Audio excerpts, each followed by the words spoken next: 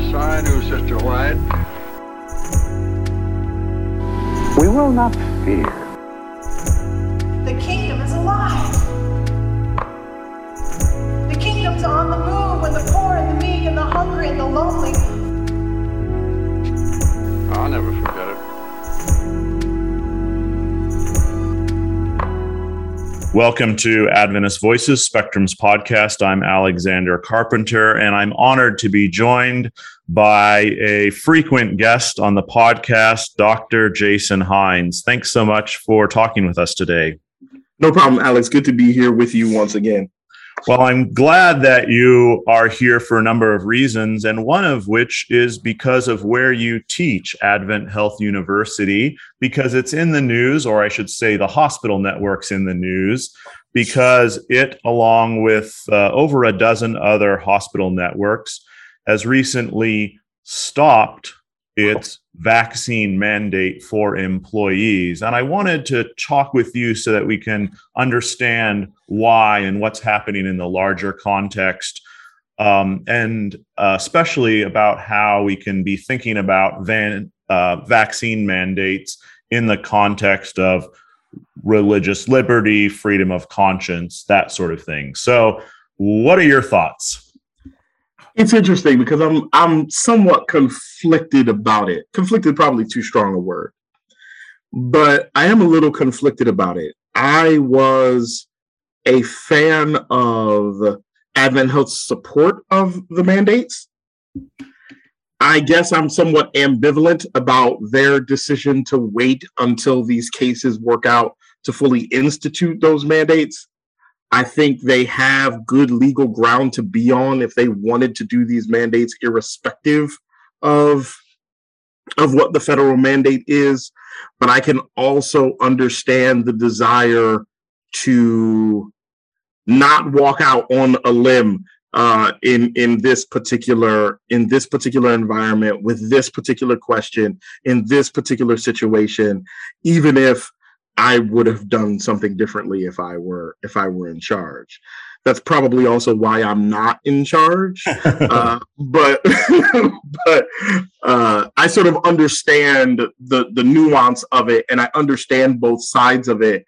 I think from a public health perspective, though, I'm very supportive of vaccine mandates because I think it is a sacrifice that we have to, and feel my air quotes there when I say sacrifice, but it's a sacrifice that we should do to protect each other within these communities that we live and work in. You know, I want to unpack that idea of mandates and sacrifice and talk about liberty and the law. Individual liberty and the law in a second here, but I just want to make it clear that this is sort of a temporary stay by a judge in the federal district court in St. Louis that's responding to some lawsuits by a variety of mostly Republican-controlled states, or at least attorneys general, who are picking at some elements of how the mandate is articulated and interpreted. So it looks like this is going to work its way through the court system. And as you kind of implied, you know, many hospital systems are just saying, okay, I want to wait and see what the law turns out to be here before we make people do it based on the law. But I do want to dig into it just a little bit because I do think the mandate is actually on good ground, and primarily because it's not actually a mandate in the true sense of the word. It's a two-path alternative, which says, okay, you can either get a vaccine or you can be tested and wear a mask. That doesn't sound like a mandate to me. Yeah. So it is somewhat, the nomenclature is a bit misapplied. But the other thing that I think is sort of important to note here is that while I think the mandate is on good ground, it's probably going to be overturned. And that fully has to do with a political understanding of where the Supreme Court is right now and what that means from a legal perspective.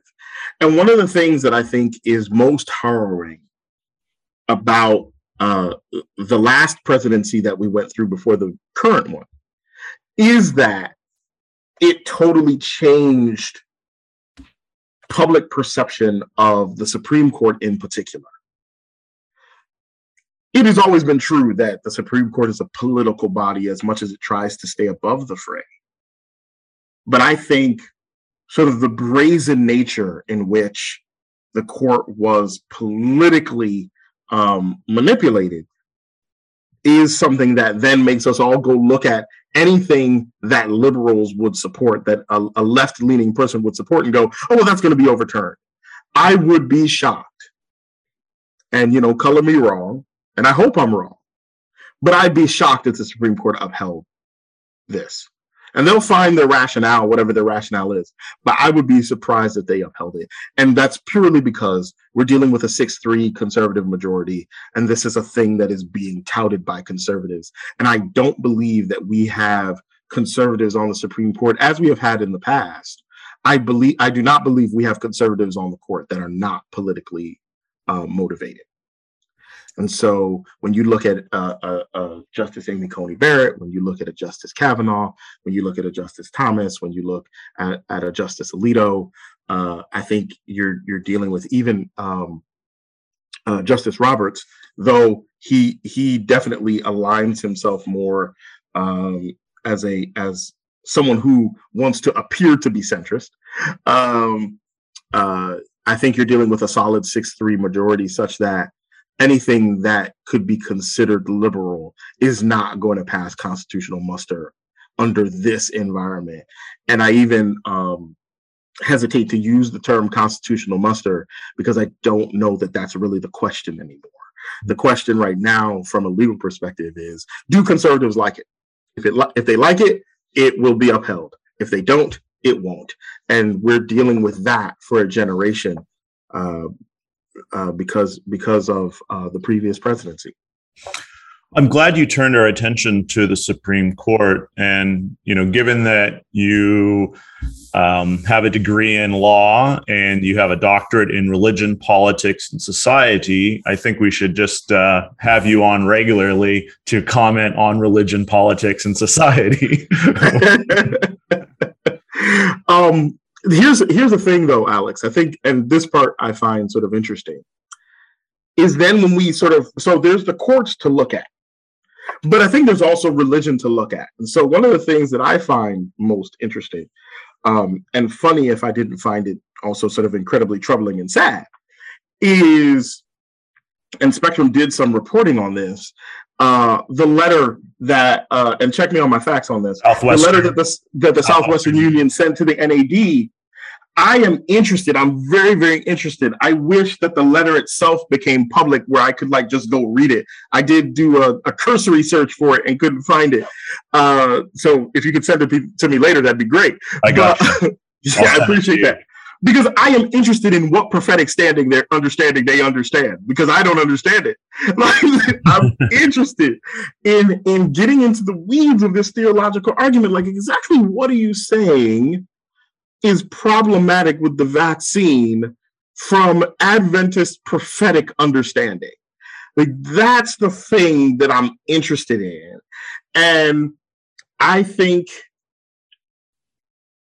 it is fascinating to watch the Adventist church, a church that has for so long advocated for a separation from these types of political rock fights, to now try to steep itself into those types of arguments and make an argument about the separation of church and state in order to involve themselves into those political fights.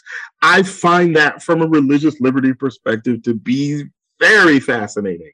And I'm really, really interested in what whoever decided to draft that at the Southwestern Union was thinking about when they said that their prophetic understanding would lead them to want to ask the church to make a statement about vaccine mandates.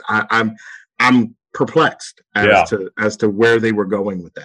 Well, I'm so glad you brought that up, because I know you spent some time in Texas doing your doctorate there at Baylor in fact, church-state studies. And that is something that I guess the leadership there at the Union also likes to explore. They noodle around on the topic in the letter, which I'll quote from right now because I have it open in front of me.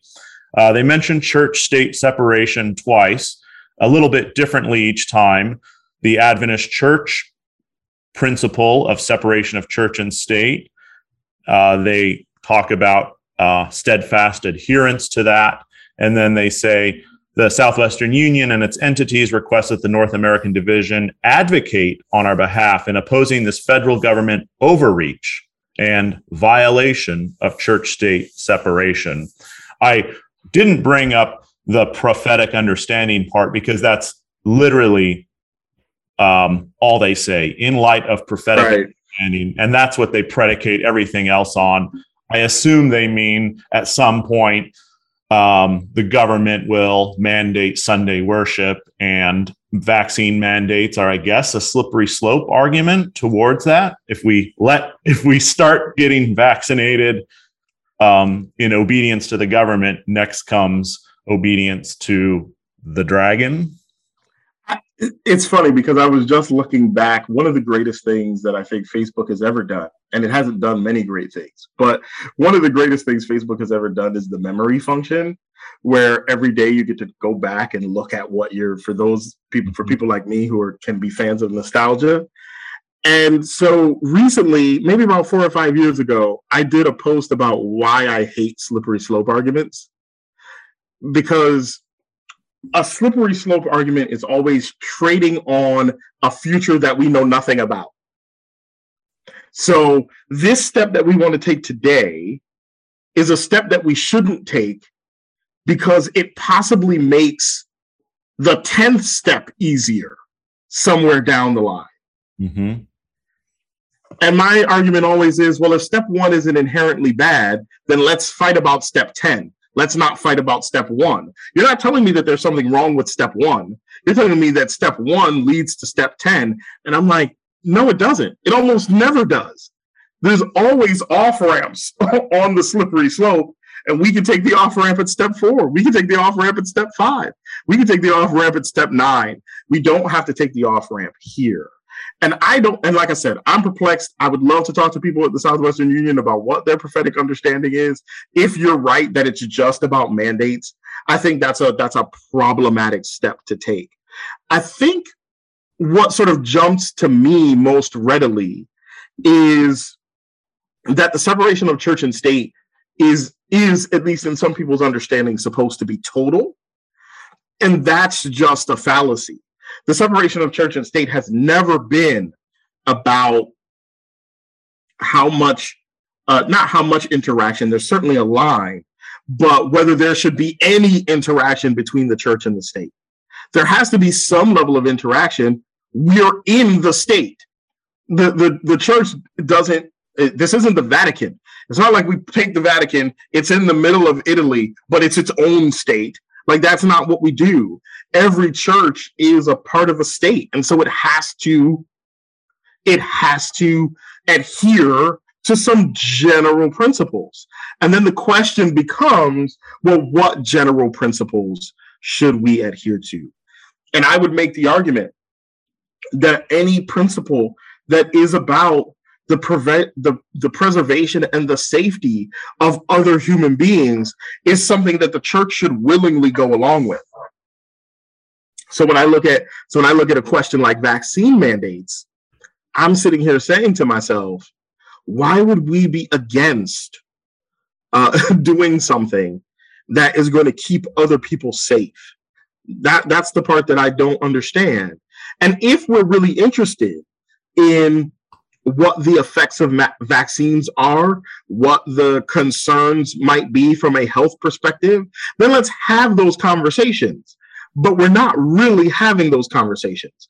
We're just saying, much like in the Southwest letter, they just say prophetic understanding. We're just saying, well, we don't know what these vaccines will do. Yeah. I think there might be people out there who might know. So let's go talk to them and find out instead of just saying something as an objection that really what it is we don't want to have the conversation about it. Yeah, I think so often when science is involved, it can be complicated. And so all too often I would say, and I won't blame people in general for this, I would say, I think, let's say politically motivated leaders will turn the conversation from a scientific one into a cultural one and play on people's fears. And I think that's one of the reasons that the vaccine mandate has become a kind of simplification of the issues here. It's just easier for folks to think, wait, I'm an individual, I have some rights, I want to have some autonomy in this world, and this seems like it's infringing in some way. The fascinating thing about that is it's fascinating in two ways. First, it's fascinating because the people who often are making that argument are often the people who are most unencumbered by the things that often oppress people. Yeah. That's the first way. So it's like you have all the freedom that you can have in this society, and yet you want more? Yeah. So that's the first thing. The second thing is, as many people have noted, our freedoms are encumbered in a number of ways. Yeah. That we do not complain about at all, including vaccines. Yeah. All of us, if we have been in this country and we've attended public schools, and probably even if we haven't, we have been subjugated to vaccine mandates. And the understanding that somehow this is in any way different from the tons of vaccines that you have in your system now is a fascinating concept to me. Once again, unless we're willing to have the conversation about the science, which no one is actually willing to have. But that conversation is out there. And if you want that information for the do your own research crowd, if you want that information exists in the world. And we should probably go take a look at it if we're really interested in having that conversation. I think people would readily find that there are answers to their questions if they really want them, and that this is not a liberty question, and it really isn't a religious liberty question, at least not in the way that I think we want religious liberty questions to really be considered in our society. Now, I will say this. It is a religious liberty question in the sense that what you believe is what you believe. And so your religious liberty rights may be infringed if you really sincerely believe that this is a religious liberty problem. That's sort of the fascinating thing about religious liberty. Anything can become a religious liberty issue so long as you believe it strongly enough. But I think the thing that people often get confused is that people's religious liberty gets stamped on all the time. Mm-hmm. In protection of other people's liberties. So, of course, my favorite example of this is there are a lot of people who would like to discriminate against Black people based on what they believe religiously. And that's just a true statement. Mm-hmm. But they can't. And so they don't, because the law tells them that they can't. And everybody's fine with that because race is a place, at least, it has the history such that we go, okay, your religious beliefs there are kind of whatever. When we talk about other things like a new vaccine or the LGBTQ community, those are places where we haven't settled those questions. And because we haven't settled those questions, people think that they can still fight for the uninformed or, at worst, in other frames, bigoted things that they believe just because they believe them somehow, some way through their faith. You were very generous. I want to point out that there is a sitting senator right now from the state of Kentucky, Rand Paul, who a few years ago said on live TV that he was okay with businesses being able to discriminate based on race in who they would serve. That was a few years ago. as in less than a decade. So, and he represents, I think, the views of millions of Americans who perhaps are not caught live on TV expressing that. But I don't want to minimize the amount of people who will use religion as a covering of their own bigotry or their own fears, however misinformed, to justify that kind of resistance to state power. I'll bring it even closer to home. I've spoken to white Adventist pastors who have said to me that either the nice way they say it is, I wouldn't do it myself, but I understand the argument, or they've just said, I support that. Mm-hmm. And so, I mean, it is what it is. I have no reservations about how different our society would be if we got rid of the anti-discrimination law today. Mm-hmm. I have no reservations about how different it would be. And by the way, I also live in Florida. So I have no reservations about the thought process that says that there are places that I can walk into today that I would not be able to walk into tomorrow if we got rid of anti-discrimination laws. I think this vaccine mandate debate is in the same principled line of we don't want to have to care about anybody else. Yeah. That's actually really the better way to say it. It's not even about my ability to do something. It's that I do not want to have to care about anybody else. I do not want to have to extend myself to anybody else. I do not want to have to consider anybody else in the way that I live, but I do want all of you to consider me. Yeah. So you wrote about this in a column in September called Losing the Plot, and you wrap your argument around a pro-vaccine mandate point predicated on the idea of shared sacrifice, something that's not just important for a body politic, but also for a religious community. What are you getting at there? It's funny because I find religion to be a very complex thing, but I also think it's also really simple. And one of the things that is at the center of Christianity is sacrifice. And not just any kind of sacrifice, but a sacrifice in which you yourself are not in any way guilty or implicated. So if we're going to be Christians and we're going to say that Christ is our example, who we seek to be like and follow, and I presume these are things that we still say. I'm pretty sure. Yeah, I think kind of sure. Yeah, I'm pretty sure these are still things that we say. I mean, I don't always keep my finger on the pulse of the general statements, but I feel like we still say that Jesus Christ is a being that we strive to be like and want to follow his principles. So it's just amazing to me. I am continually perplexed by our unwillingness to sacrifice. This is a being, perfect, sinless, as we say, who gave up heaven to come down here and live this life, which is by no means a fair trade, and then sacrifice himself in order to reunite us with him, to give us a chance. And Jesus was under no obligation to do any of that for us.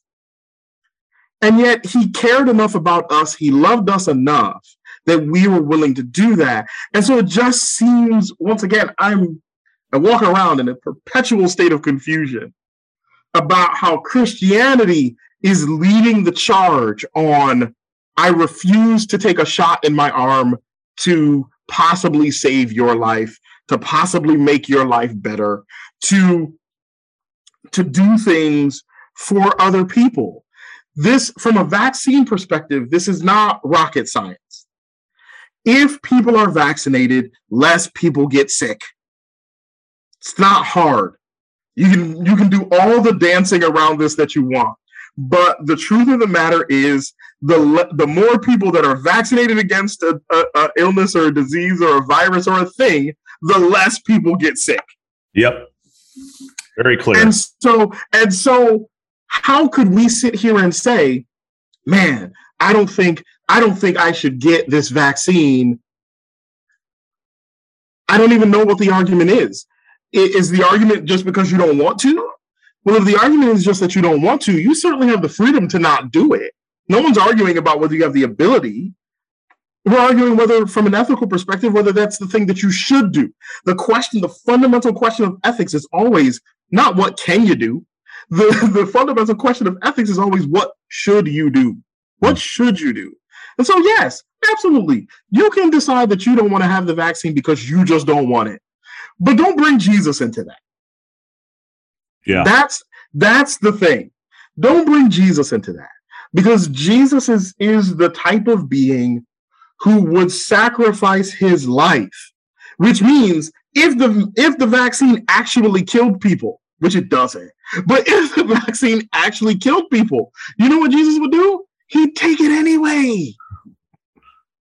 Like, we know that. That's not a thing that because the other thing that we talk about a lot is the fact that Jesus died for us. It's a central thing. As a model for us. As a model. So if Jesus is willing to die for me, die for us, if I'm trying to be like him, that means I have to love humanity enough that I'm willing to die for it. I feel like a vaccine is a lot lower down it is a lot less down the slippery slope than die. Or let's even frame it here that just do some extra research and approach it with an open mind, and see if the scientific evidence supports some of the hesitancy supporting theories, or doesn't. Being willing to die is great. I just want people being willing to spend 20 minutes doing some critical thinking. But see, the thing is, I don't even want you to do that. The science is complicated. All right, okay, don't read all right. Don't read it. Don't read it. Just ask yourself, are you willing to go as far as Jesus is willing to go? Because here's the thing. You could take the vaccine and die, or you could take the vaccine and not die. By the way, that is a truism about anything that we do, right?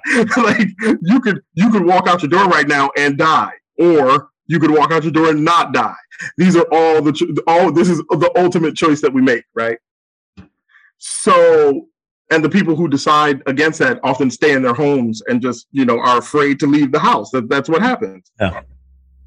So now ask yourself the question, does this vaccine help people either avoid the illness, have lower symptoms, or get better? Well, not get better, but be better. The answer to that is clearly yes.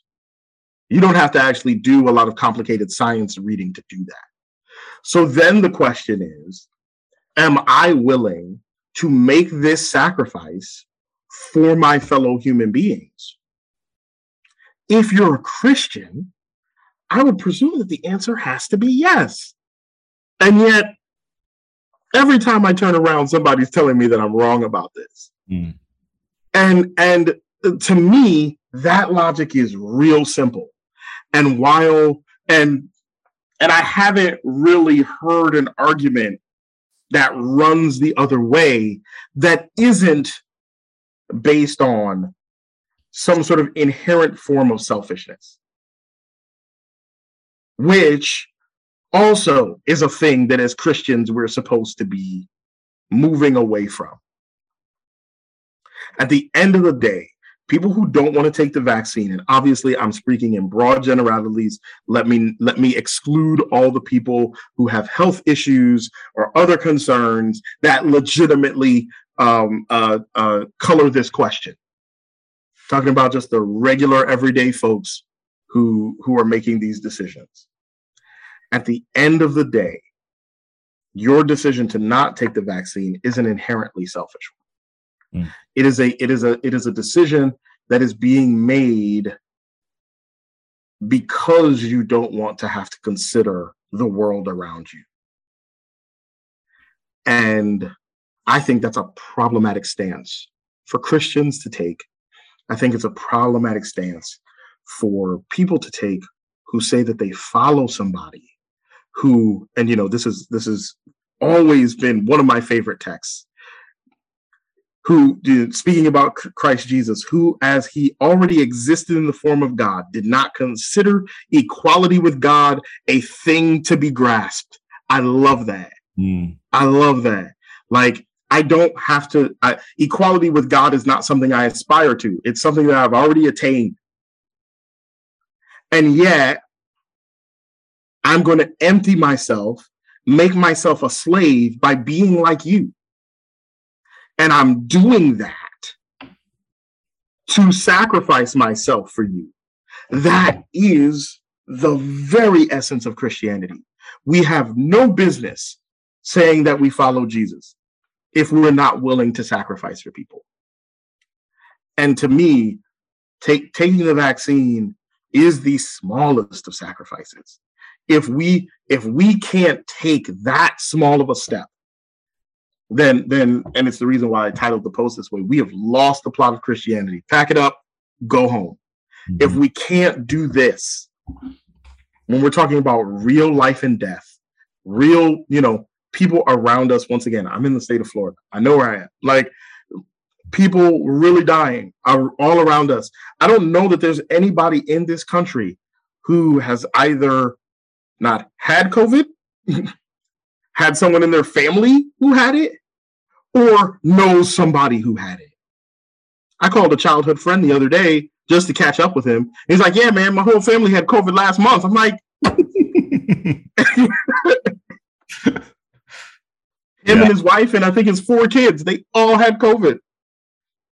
We all know somebody who's touched by this disease. I mean, 1 degree, not people, not attenuated people where it's just like, oh, I heard about that guy. We all know somebody who had COVID, or we had COVID ourselves. Like, we all are in that space. Yeah. And to sort of watch a pandemic, a real pandemic, ravage a world and say, nah, man, shot in the arm? No way. Because of my prophetic understanding. Like, we have problems. Yeah. And while we always had those problems, at least recently in my lifetime, we've always had those problems. Much like with everything else, the pandemic has just exacerbated. It's just brought all of these problems and divisions and fissures to the surface. And I think it behooves us now, when we see this, to begin to start asking ourselves, as members, as institutions, as churches, as bodies within this structure, we got to begin to ask ourselves some real questions about what we're doing here if we can't get this right. Well, it's been really great talking with you. I knew it would be enlightening. I didn't know I was going to get a spiritually uplifting sermon as well. Thank you for helping us think about our commitment to our fellow humanity in all of this. Thank you, Alex. I appreciate the time as always. Yeah, thank you. Bye-bye.